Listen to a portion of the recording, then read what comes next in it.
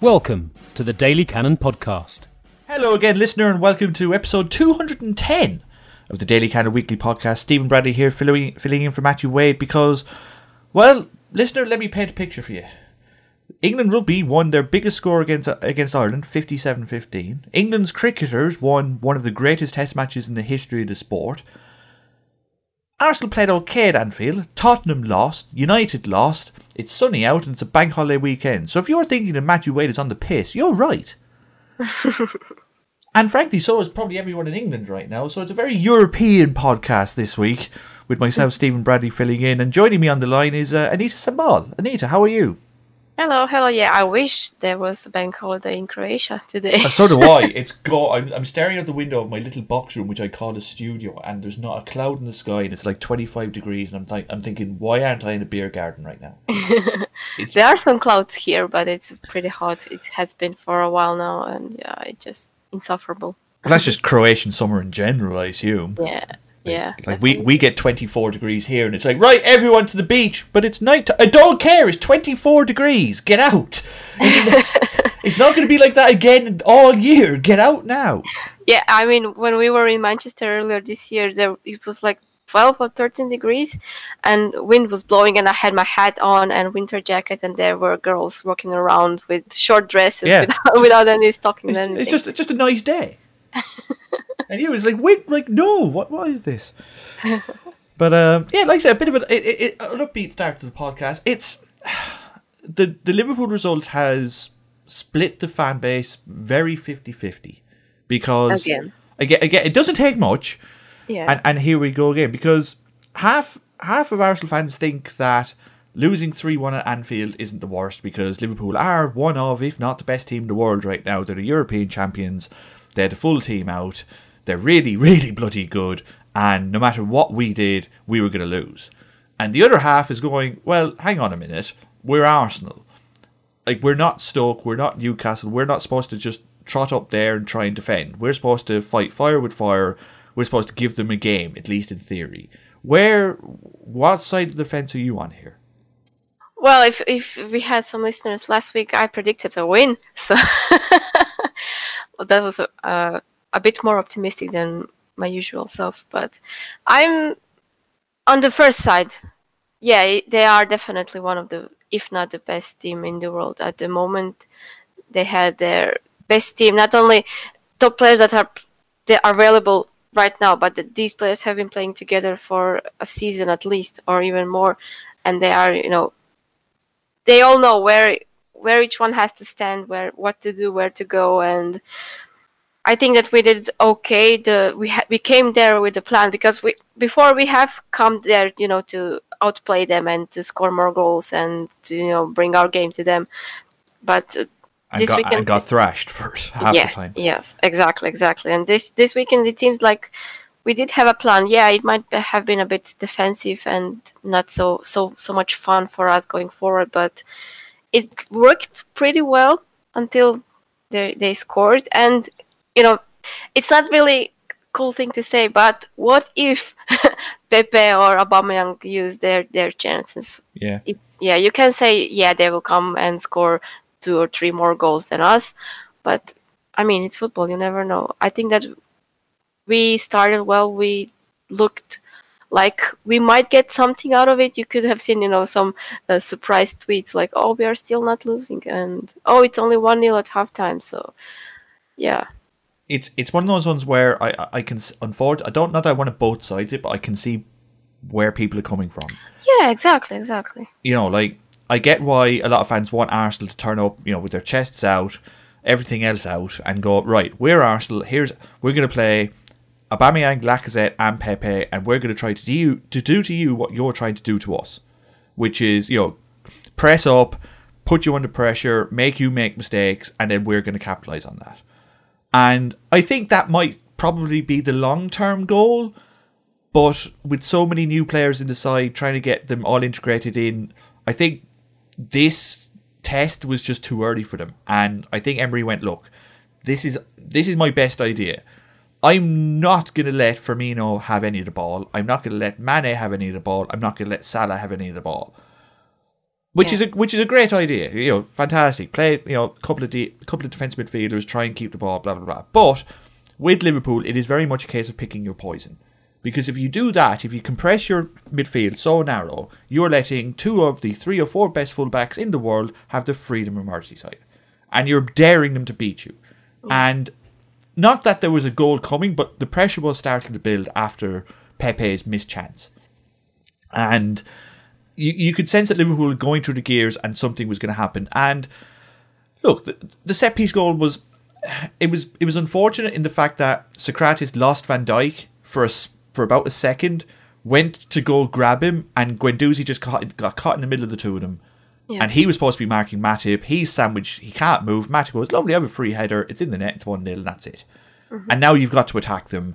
And from then on, Liverpool just pick them off at will. And that's not a case of Arsenal being bad. That's just a case of Liverpool being really good.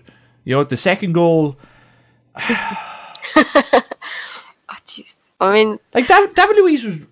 In terms of organising the defence, in terms of making clearances, he was really good in the first half. Yeah. You know, like the corner wasn't his fault, it wasn't his man. But the second... He let Firmino go for a second, and look, Van Dijk did it to Pepe in the first half. He had a little bit of a tug of his shirt. The only thing is that Van Dijk did it when he knew the referee wasn't looking at him. He knew the referee was going to be looking at the ball where Pepe was kicking it. Yeah, it was nowhere near as obvious as well. David Luiz might as well have got out a megaphone and went, I've pulled him back. Like, It was clear to everyone. And then, in this new VAR age, even if the referee had gone, Jez, I don't know what happened there, I think I'd better go to VAR, it was going to get called back 1,000,000 times out of 1,000,000. So, he's got caught doing something that all defenders do, but because it's David Luiz, we're going to criticise him because it was David Luiz who did it. It was just, I mean... He has so much experience in defense. Yeah, we know that he did sometimes, you know, have some blunders in Chelsea and in Brazil, but it just was a really, really silly mistake. I don't know what was going through his mind. Same as with that pass against Burnley. Yeah, well, that's the problem, isn't it? Like, with David Luiz, you get the good and the bad. Will that happen in every single match? No. Moment of madness from him. Well, when he rejoined Chelsea from Paris Saint-Germain, he played 99 games for Chelsea in the Premier League, and he made 2 errors that contributed to a goal. Mm-hmm. So it's not like he's a slapstick defender who was, you know, completely, you know, out there every game. He was competent. He wasn't fantastic, but he was better than what he was. And he freelances. You know, that's his game. You know, the whole point of getting my thought process behind getting David Luiz in was that, yeah, great, because now we won't have to play Xhaka anymore, because we won't be relying on Xhaka's long 60-yard passes anymore, because that's what Luiz does.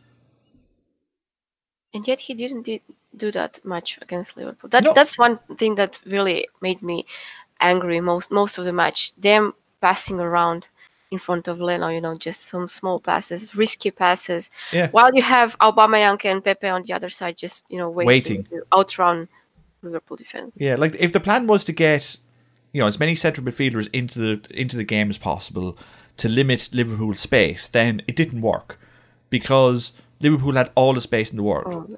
You know, Fabinho had the ball 35 yards out from goal numerous times. And again, if you're going to let one player, Liverpool, have the ball a lot of time, it's probably going to be Fabinho, but he was able to go, right, who will I give it to this time? Will I give it to Robertson, or will I give it to... I'll give it to Robertson this time. Like, there was no pressing, even though we had 2 defensive midfielders in Xhaka and Guendouzi, Willock, who's capable of tracking back and is good on the ball, and Ceballos, who was really good at it against Burnley. You know, we were playing 4 centre mids, but none of them were pressing. It was like they were just trying to cover off space, but they weren't even doing that very well. It was... In theory, it's a good idea to play so many centre midfielders so that you narrow Liverpool as well. But Liverpool just went, oh, you're doing that? Okay, we're just going to run around you. And as a result, our plan, unless we got the ball really quickly to Pepe and Aubameyang, didn't work. Do you think it's that like lack of preparation, or playing with that plan in other matches? A little bit. I mean, you know, it's probably good. That's probably the first time first time Ceballos has ever played in the diamond, probably. Yeah. Pepe, when he was playing for Lille, he was when Marcelo Bielsa was manager there, he'd play Pepe as a centre forward, and it didn't really work. So they shunted it out to right wing, and then he became Magic. So it was very much square pegs and round holes. You know, like Willock was basically playing left mid all game, and he's not a left midfielder. I know he did one brilliant nutmeg on Alexander-Arnold, but apart from that, his job was just to get the ball and give it to someone else. And if that's the way you're going to play, then like Aubameyang could have done that playing left wing. Yeah. You know, so again, I don't fault Emery's idea. I fault his implementation of it. If you're going to play a diamond with Ceballos in it, then Ceballos has to be one of the two centre midfielders. He can't be the link man in number 10 because, as we saw, he got no ball. He was invisible completely. You know, he got no ball all game. The one time he was able to get his foot on the ball was when he was in basically outside our corner flag, when he nearly gave the ball away to Mane because he had nowhere to pass it. I was surprised that he didn't sub him off at the halftime. Yeah, at 1-0, when you're like, okay, it's working, but it's working despite our personnel, but not because of it.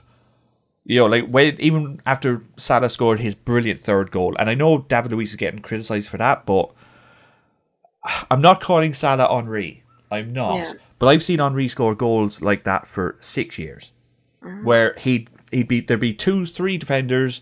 He'd get the ball, he'd shrug one off, he'd motor past the second one, cut inside, ball in the bottom corner, slide into the corner. Makes it look so easy as well. Ridiculously, and it was exactly the same with Salah. You know, he's that bloody good. You know, it's well, David Luiz should have he shouldn't have closed him down. Well, then he just would have just ran past him. Yeah. You know, like Luiz had no good option there. He just took the least bad one. He tried to close him down and at least try and take him out, and Salah still bet him. Yeah, and he was on a yellow card. Yeah, it's not like he could have taken him out. Yeah. Like, if he wasn't on a yellow card, I can guarantee he would have. Yeah, 100%. And that, again, is, you know, that's because he got, you know, penalty a yellow card for giving away the penalty. So, there's positives and negatives from that. There's negatives in that. Would you want to see Arsenal play a diamond with Ceballos at the 10 again? Probably not. Do you want to see a formation that only plays 2 of our best 3 attackers up front?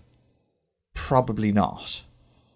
But are we ever going to get to the stage where Unai Emery feels comfortable in playing what ostensibly is our 4 best players, our 4 best attacking players, and that is Ozil, Aubameyang, Pepe, and Lacazette in the same team?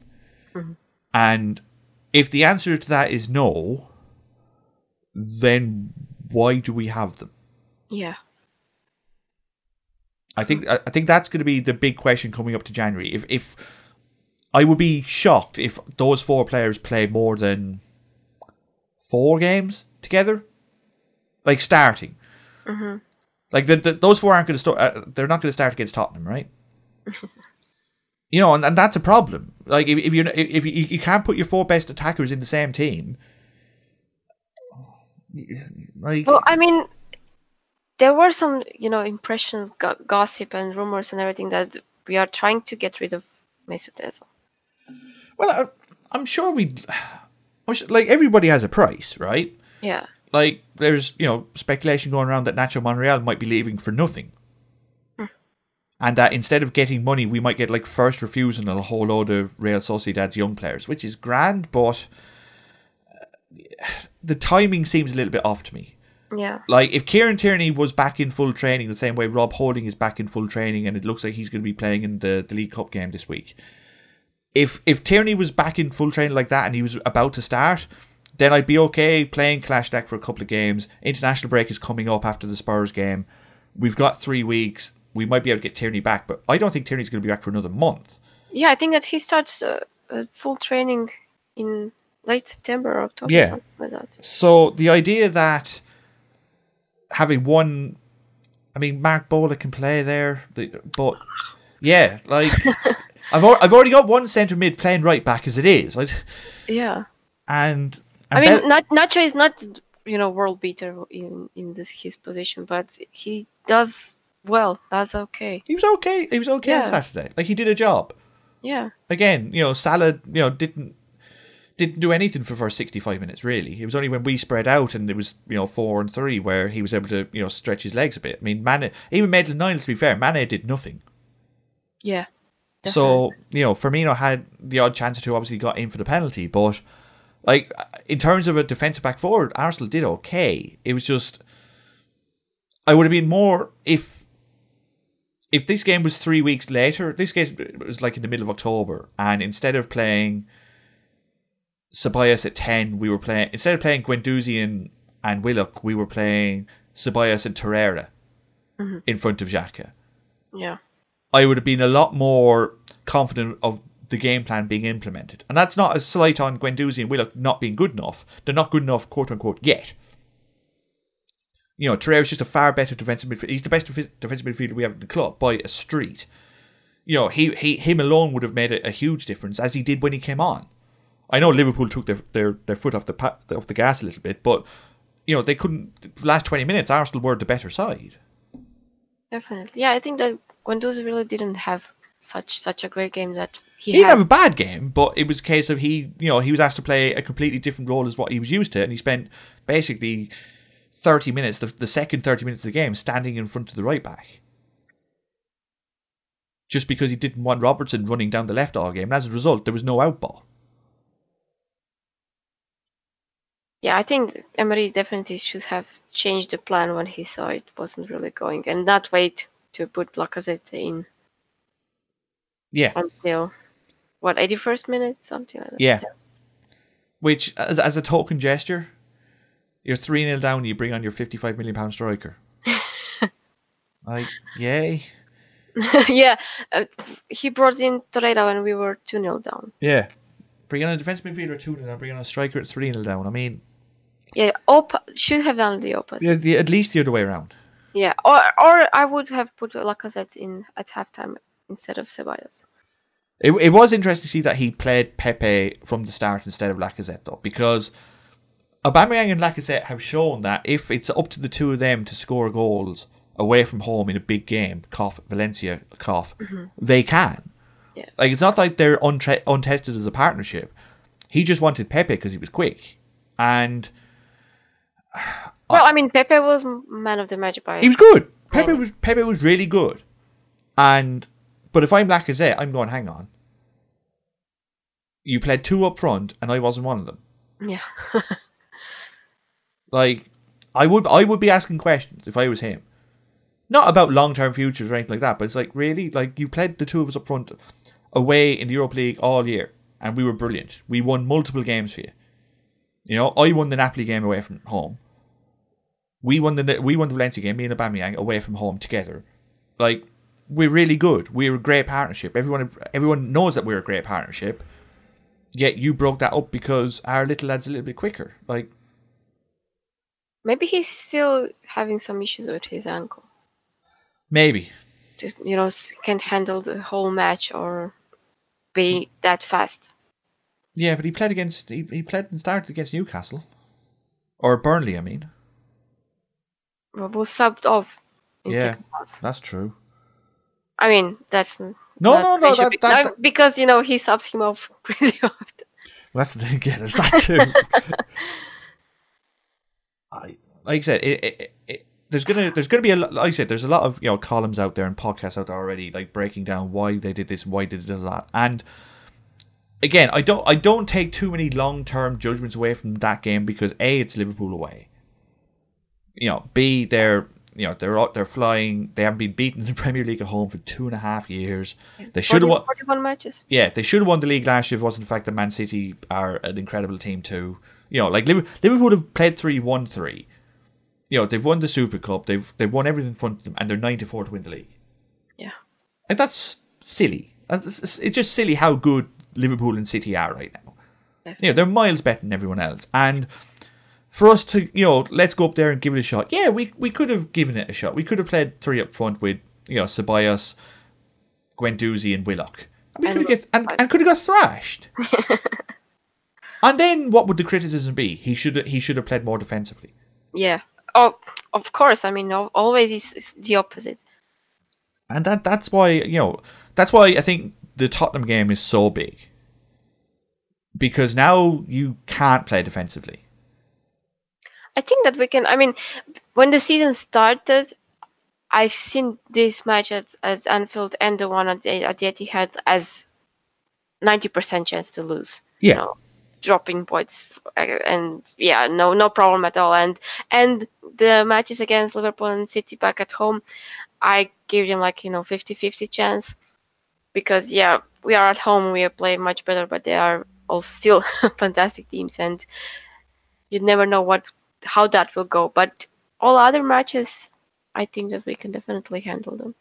But in terms of quote-unquote a statement of intent, I think if Arsenal welcome a Spurs side that are struggling for form right now, that are refusing to play three of their best players because they want them to sign new contracts and all three of them want to leave, that lost to Newcastle, lol. Like if we approach that game in the mindset of we have to stop them instead of how do we beat them, like instead of going right, we're going to play our best three forwards up front, maybe still keep Ozil on the bench until after the international break and just let him get his head right, and then first game bring him back, and then play Torreira, Guendouzi, Ceballos as your midfield three, because you don't need to worry about physicality because they've got Harry Winks playing at the base of their midfield, and if Sissoko plays, then Sissoko plays, but you let him have the ball because he can barely pass water, let alone a football. It's like, if they again decide to, if they play Son, they play Kane, they play Lucas, fine. If they want to drop Eriksen, great. If they don't want to play Lo Celso, great. If they don't want to play Alderweireld and they want to play Davinson Sanchez instead, great. So like instead of us looking at them going, oh my god, they've got so many good players, we need to be going, no, we need to figure out our best chance of winning, not our best chance of not losing.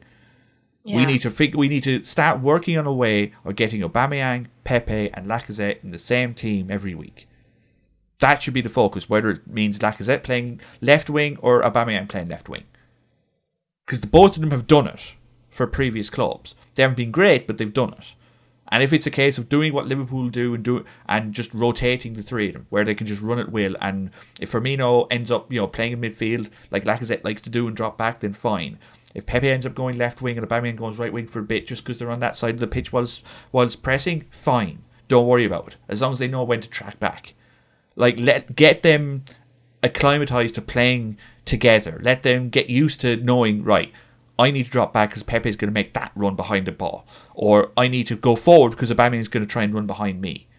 Those are the things that we need to get sorted out now, so that in 6 months, when we're still trying to get third or fourth, we can, instead of going, right, well, do we play a diamond here? Do we play a five at the back? Or do we play a weak? No.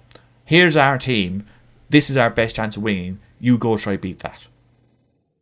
Yeah, I agree. I mean, that's what Liverpool have, because these players have been playing together for a season or more, and just what you mentioned, they all know. Yeah, if this one is going up front, I need to stay back and track back.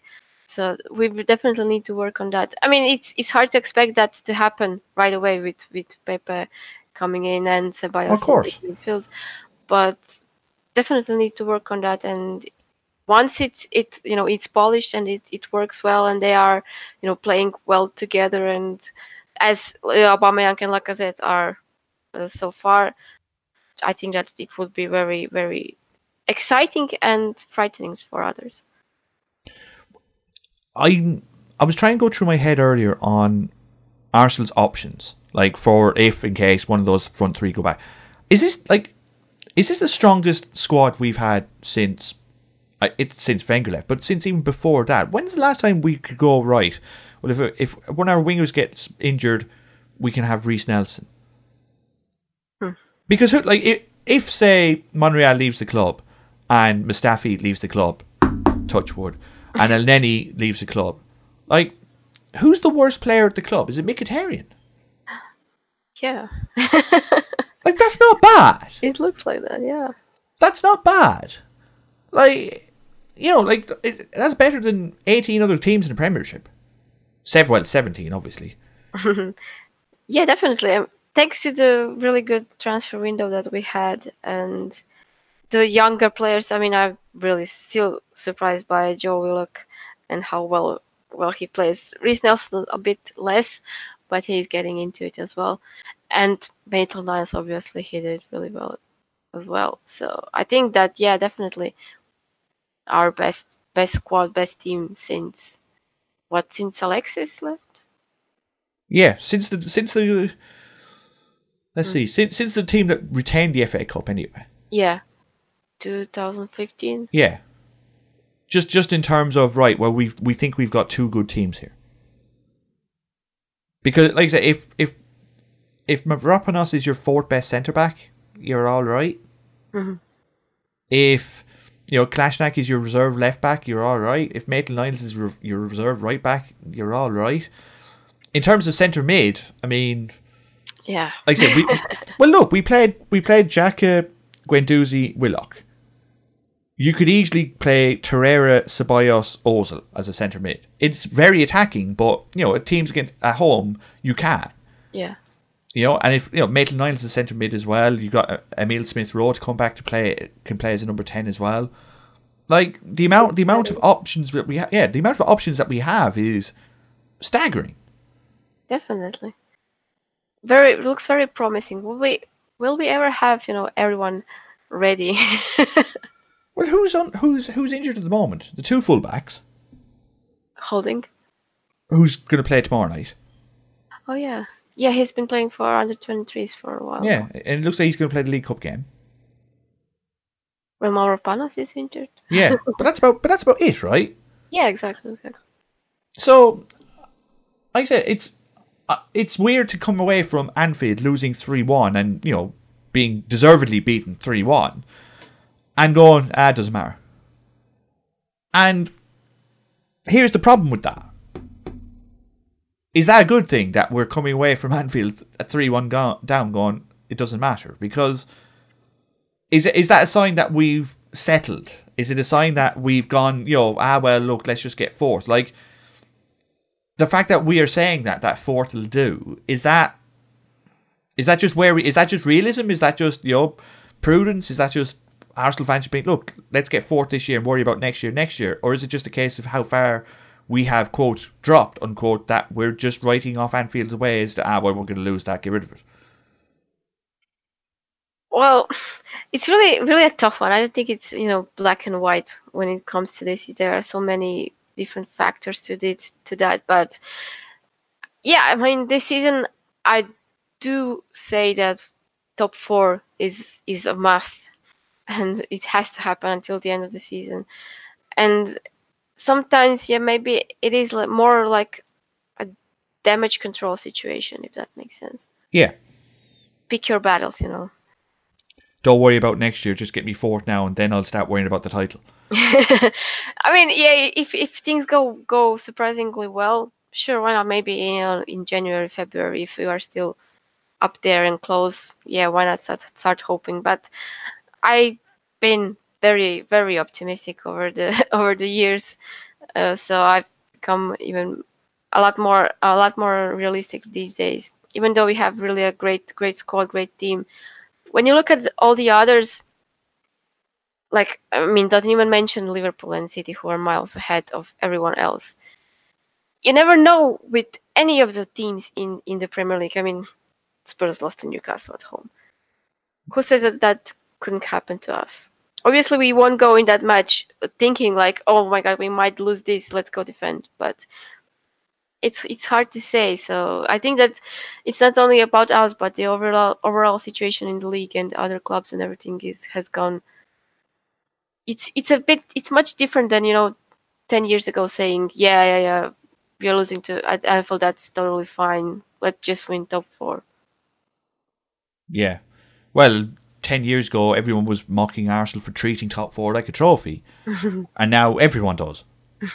I think that this season, not only that we have to win top 4, I think that it will be much easier than last season. I just have that feeling, because, I mean, if you have watched Chelsea and United, who usually have been our biggest competitors for top 4, I don't see much reason to be worried there. That even for you, that's optimistic. It's just, I mean, you said yourself that we have really fantastic squad.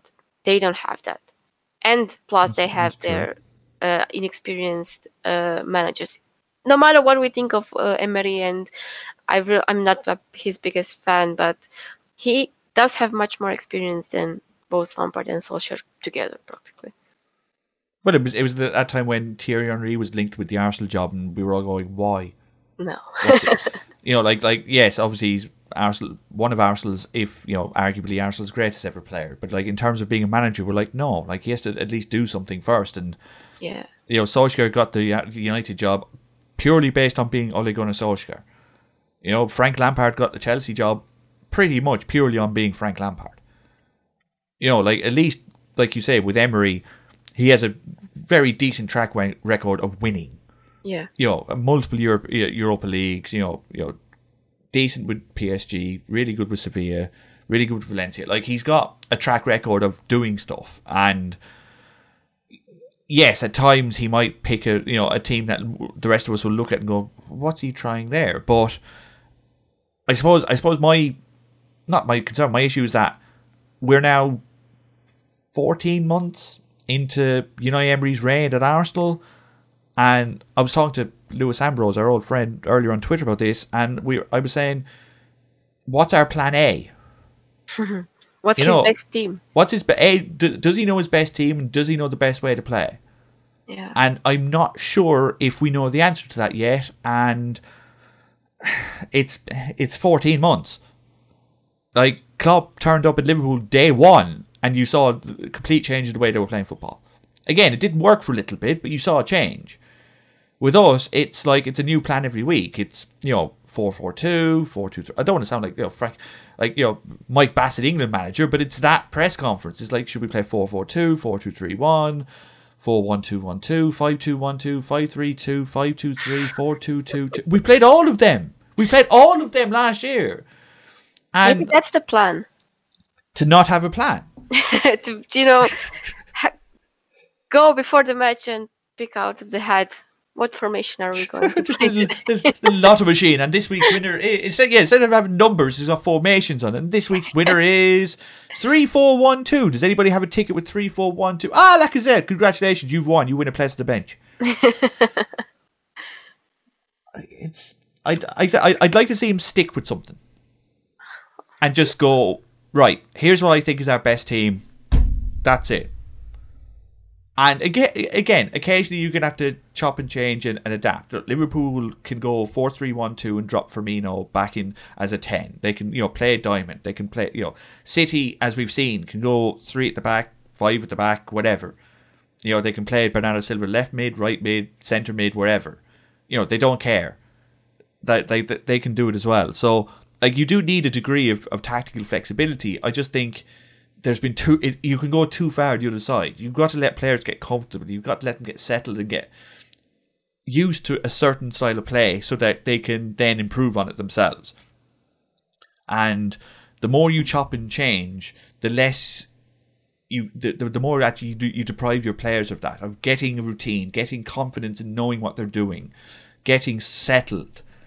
And I just wonder, all of this changing and chopping, whether it's short term it might work, but long term it just doesn't help the team gel as well as it should.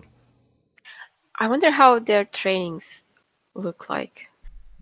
Did they go through different formations every day, or like today we are playing this one, tomorrow we are trying this one? You'd hope so. But at the same time, with so many new players coming in, I mean, you've got a new right winger, a new centre mid, you've got one new full back, another centre back. Like, the way Chelsea played last year under Sarri and the way Arsenal try to play this year are completely different. So the idea that David Luiz will just walk in and play the way we want him to play in our system is, really unfair on him. And that takes time. And if we had a settled system and we can go, right, well, you're going to play there, it'll be a couple of weeks, get used to it, then we were fine. But if we're constantly changing the way the requirements of the players, then how are the players supposed to get used to the role we want them to play when we keep changing that role? Oh. You can have, like I said, you can do too much, You can complicate it far too much for your own sake, and that is probably what happened on Saturday, where he's like, well, I need the players to do this, this, this, this, and this, and if one of them goes wrong, you lose, and one of them did go wrong, and we lost. Was it that last season when Alex Iwobi came on and didn't know where to stand, what to play? Yeah, a couple of times actually. Yeah, that's the situation. And he ended up just basically standing beside Ozil. Yeah. And that's a problem. But again, when you're going from 3-4-1-2 to 5-2-3 to 5-2-1-2, how is he supposed to know? Like even like it happened for Newcastle game 1 of the season where they brought on Jethro Williams, who they had bought as a fullback but had been playing centre mid in Frankfurt because Frankfurt have a really good fullback. And Williams was like, no, get me out of here. I want to play fullback. And then with 10 minutes to go, Steve Bruce brings him on and says, look, you play centre mid. And he's like, no, I was brought here to play fullback. So he runs to fullback. And Bruce is going, what are you doing? You're a centre midfielder. And you can see him having an argument in the field. He said, no, I'm not. So it can happen to other clubs too. I'm not a big fan of chopping and changing for chopping and changing's sake. At some stage you've got to pick a way you want to play and have confidence in that and go, right, here's our team. This is what we want to do. This is how we want to play. This is how we're going to attack. This is how we're going to defend. You stop us instead of constantly changing it to prevent the other team from scoring, because a team like Arsenal shouldn't be doing that. Yeah, and we weren't promised that. We were promised to be protagonists, right? Yeah. Attacking and everything. Yeah. But changing your plan every game to make sure that is accepting your role as, quote, the lesser team. That is accepting that you're Stoke, you're Blackburn, you're Burnley, you're Newcastle. That you're going to change the way you play for a certain game because you're afraid of getting beaten. And the moment you do that, the other side goes, oh, great, they've changed the way they're played. Lovely. So they're going to have no idea how to play that system because they've only practiced it for a week. Meanwhile, we've been training the same way for 6 months. We're going to thrash them. And they usually do. Yeah, I think that's the part that people have mostly have the problem with, that we don't have the go-to team information. So Sunday, 4:30, Tottenham. What would be your go-to formation? What's the team you're picking? Oh. So you think that Mesut Özil still won't be ready, right? I think they'll just give him the week off and go, look, go off, take 2 weeks off, get the head right. I promise you, if you're fit, I will pick you for the first game after the break. And then you play 4-3-3. You go Leno, probably Kolasinac now that it looks like Monreal's gone. David Luiz, Socrates, Maitland-Niles. I don't think Holding's going to play for the League Cup, but again, give him 2 weeks. Yeah, no, don't rush him, because if your idea is that Holding's going to be your centre back for the next 10 years and David Luiz is going to be your centre back for the next 18 months, there's no point rushing him. And Luiz and Socrates are a good. They're all right. Arsenal for 40 minutes defended quite well. They just let cross after cross after cross come in, and cross after cross after cross got knocked out. Mm-hmm. They defended it quite well. Torreira has to play Sunday. Yeah, definitely. But Xhaka, I'm not sure if he deserves to be dropped. He's not the most spectacular player, but I think that he did really well against Liverpool. In the job he was asked to do, yeah. Just sit in front of the back four and knock the ball around, yeah. But do you need one of them at home? Yeah. That's the thing. That's why if you're going to play Xhaka and Torreira, then you can only play one of Ceballos, Willock, and Guendouzi. I think that he will drop Guendouzi. And that's probably that might be what happens. He goes Xhaka just to sit, Torreira do all the running, and then Ceballos to get the ball and try and link up with the front three. I played the front three. Yeah. I go here. I don't care. This is Arsenal versus Tottenham. Here's our best 3 attackers. Try to defend them. I bloody dare you. And the crowd will love it. And the crowd will love it. Just get the crowd pumped up. You know, here it is, first game back, and let them figure it out themselves. If it doesn't work, it doesn't work. Fine. But make a statement, go, right, here's our best 3 attackers. We're playing all of them. I dare you to try and press us, because if we get the ball past your press, you are done. That's really getting me excited. And that would be my plan. Now, whether he does that, like I said, he can make a statement here. He can show that yes, he's up for it, and yes, he wants to win, or he can go, I don't know, I'm gonna play it safe. There are times to play it safe. Anfield away is probably one of them. At home to Tottenham isn't. Yeah, I mean, it's really tough to see what he will do because of all those matches against what was Huddersfield or Burnley last season at home, where he played really defensively as well. Yeah, like that's the thing. Like there's times and places for being pragmatic. Last weekend was probably one of them. This weekend isn't. No, definitely. Will they win? Yeah. I mean, I really think so. Yes, I was confident for Liverpool, but that was just maybe a bit of false hope. But I think that this, yeah, definitely. I would be shocked if Arsenal didn't win this. Yeah. And I'm saying that as you know, long-term listeners will know, me being Mr. Pessimistic on this show, Spurs were ruddy awful against Newcastle. Just hoping for the penalty. Yeah, by the way, which wasn't a penalty. Like, the thing about VAR is that it is going to change the way the game is played. In some cases, for worse. In like handballs and stuff like that, calling for offsides that are completely out of the way of play, like the offside that was nearly called for the Wolves goal against United. No, don't do that. No, but then you've got and look, VAR's going to change the way referees ref the game. Like Mike Dean in the Tottenham game refused to give any decisions of any note because he was like, I'm not sure, I'll let VAR sort that out. And as a result, instead of Mike Dean making a gut decision and thinking, okay, well, Harry Kane's been caught there, he's probably being fouled, I'll give a penalty, and then if VAR tells me I'm wrong, I'm wrong. He's now going, Harry Kane had 3 opportunities to shoot there, he went down. I wonder if it was an actual tackle. I won't give it. If VAR says I'm wrong, I'm wrong. Mm-hmm. And it's subtle, but it immediately changes the way attackers have to play. Because now they can't rely on a faintest amount of contact and then amplify that, make it look like they've been clipped and go down. Which Harry Kane is brilliant at.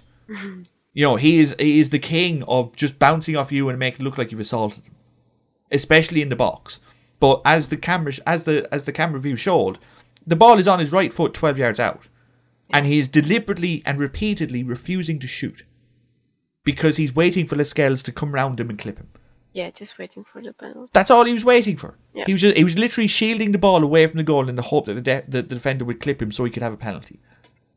And as a result, the ref was going, nah, you can't have that. But that will change the way he plays. I think it was Dennis Bergkamp said in his book that he can't understand that if you have the ball and have space to run with the ball and perhaps score or assist or anything, why would you fall? But you fall because you think you can get a penalty. Yeah, but that's like an easy way out, It is an easy way out, but it's more efficient. Like, why risk missing when you can have a penalty? And over the last few years, more refs have been given more fouls for the faintest of contacts. And as a result, more players have been going down more often because more refs have been given softer penalties.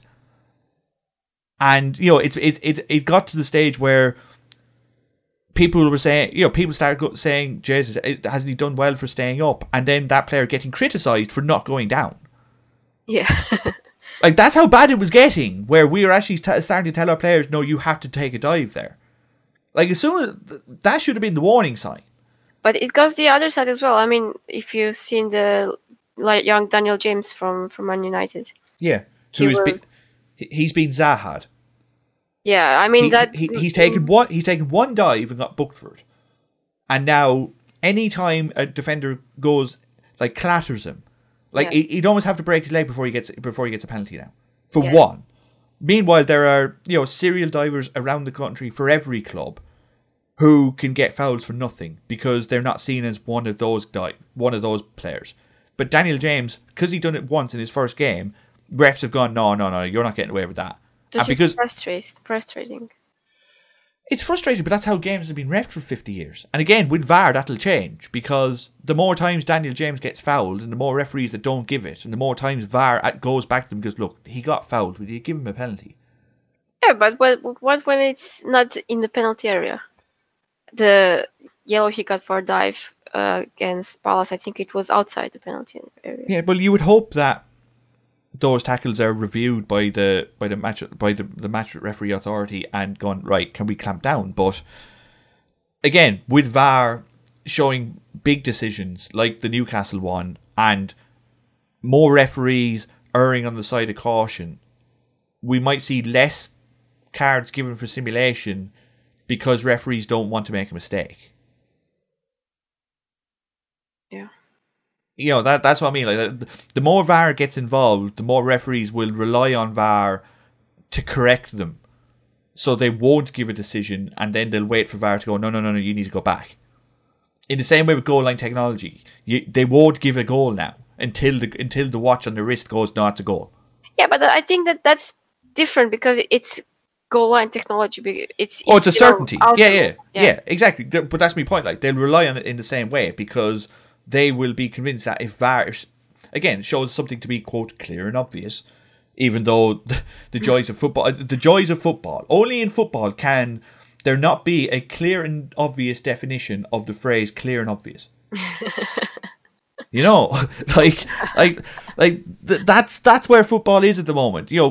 Our decision-making process are so skewed towards what we want as a biased football fan, that they've become so ingrained into the way we watch football that when we see a routine decision, we always judge it from one side or the other.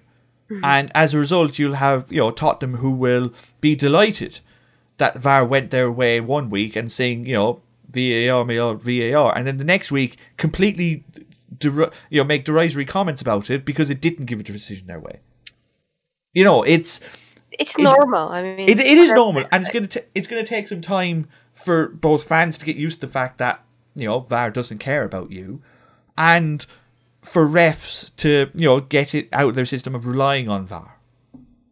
And one way or the other, it's just going to change the way the game is played, because either players will stop diving because they'll get caught out more often. Players will stop pulling back on other players' jerseys because VAR will show it, no matter how big or small the jersey is, David Luiz. And refs will become either more or less confident in the way they ref a game because they will either rely on VAR to correct them every time or the opposite. Because you're going to get some refs that will go, no, I don't need VAR. There's going to be some that I guarantee you, just to be the opposite, because that's how refs are. You will get Mike Dean for that, one of them. Yeah, well, I think Mike Dean is making the point of going, well, I'm not, you're trying to convince me into giving an argument. I've got backup. I'm using backup. Go away. And I think he's going to make that point where you're going to get other referees that are going, no, I'm going to have the conviction of I'm going to make VAR prove me wrong.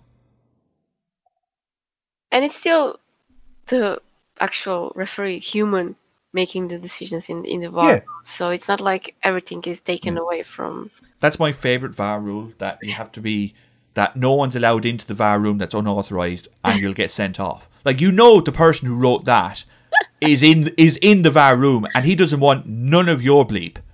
He doesn't want to hear your whinging, your crying, your moaning, your bitching, your going, no. Anyone who's not allowed in the room is immediately sent off. Which is hilarious because the PL's VAR system is in Stockley Park, miles away from any ground in the country. So if you get there, like, you almost deserve a round of applause and a kebab. Never mind a red card.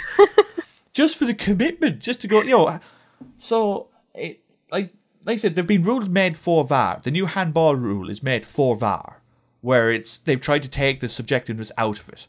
To go, well, if it's handball, if his hands are outside the line of his body, they shouldn't be there. If the ball hits his hand, it's handball. And they've done that so that VAR doesn't have to look at it and go, well, did he mean it? Did he have intent? Was he in an unnatural position? You know, all that nonsense. Yeah, yeah. You know, if it's handball, it's handball. It's not, it's not. And that's a big change to the way the game is played. Because now defenders are having to jump with their hands beside their side. And as a result, they can't jump as high. You know, so it's going to be interesting over at least the next few weeks anyway, to see how the game settles and how both players and referees get used to the fact that basically daddy's home and he's watching. I think he's already looking a bit better than in the first round. Yeah, and it'll bed in. You know, people will get used to certain routines and certain ways of, you know, acting, and they won't do what Pereira did for Watford, where they just stand in the ref's way and shout VAR, VAR, VAR, go to VAR, go to VAR, go to VAR. Referee tried to turn away, and Pereira walked all the way around him, so he was blocking his view of the game, going VAR, VAR, VAR, to try and get a decision to go to VAR, and it did, and it was clearly not a pen. And how the referee didn't tell him to go bleep himself, I'll never know.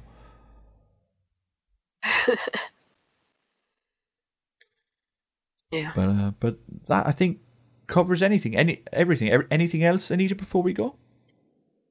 Were you checking the phone? Is not just still Arsenal player? I'm recording at 6 p.m. on a Monday evening. Nacho Monreal is still an Arsenal player. But you'll hear about, if he does move, you'll hear about it obviously on Arsenal. You'll hear about it on dailycannon.com, who are on FOTMob as well. Yeah. FOTMOB.com. It's a bit like Live Score and News Now combined into the one. It's rather good. It's a really fun app. Yeah. And that's not a sponsored ad, by the way. You know, I'm not getting paid for that. Although if you do want to pay me FOTMob, I am available for all investment.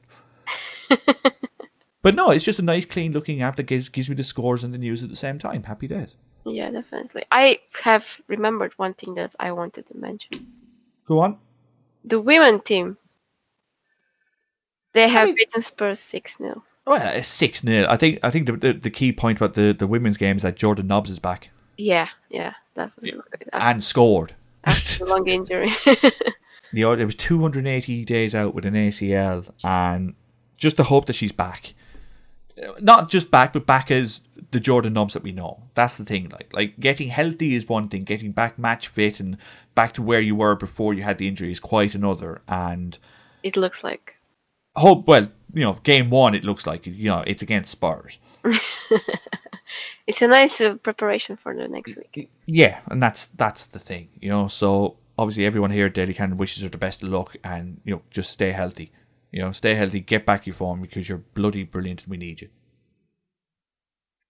Okay. And I think that's the end of that. And Anita Sambal, thank you very much for joining us. Greatly appreciated. Yeah, it was fun, even though the result wasn't. Speaking of not fun, Matthew Wade is back next week after his stage exploits. He's on stage again. He's actually becoming successful now. It's annoying.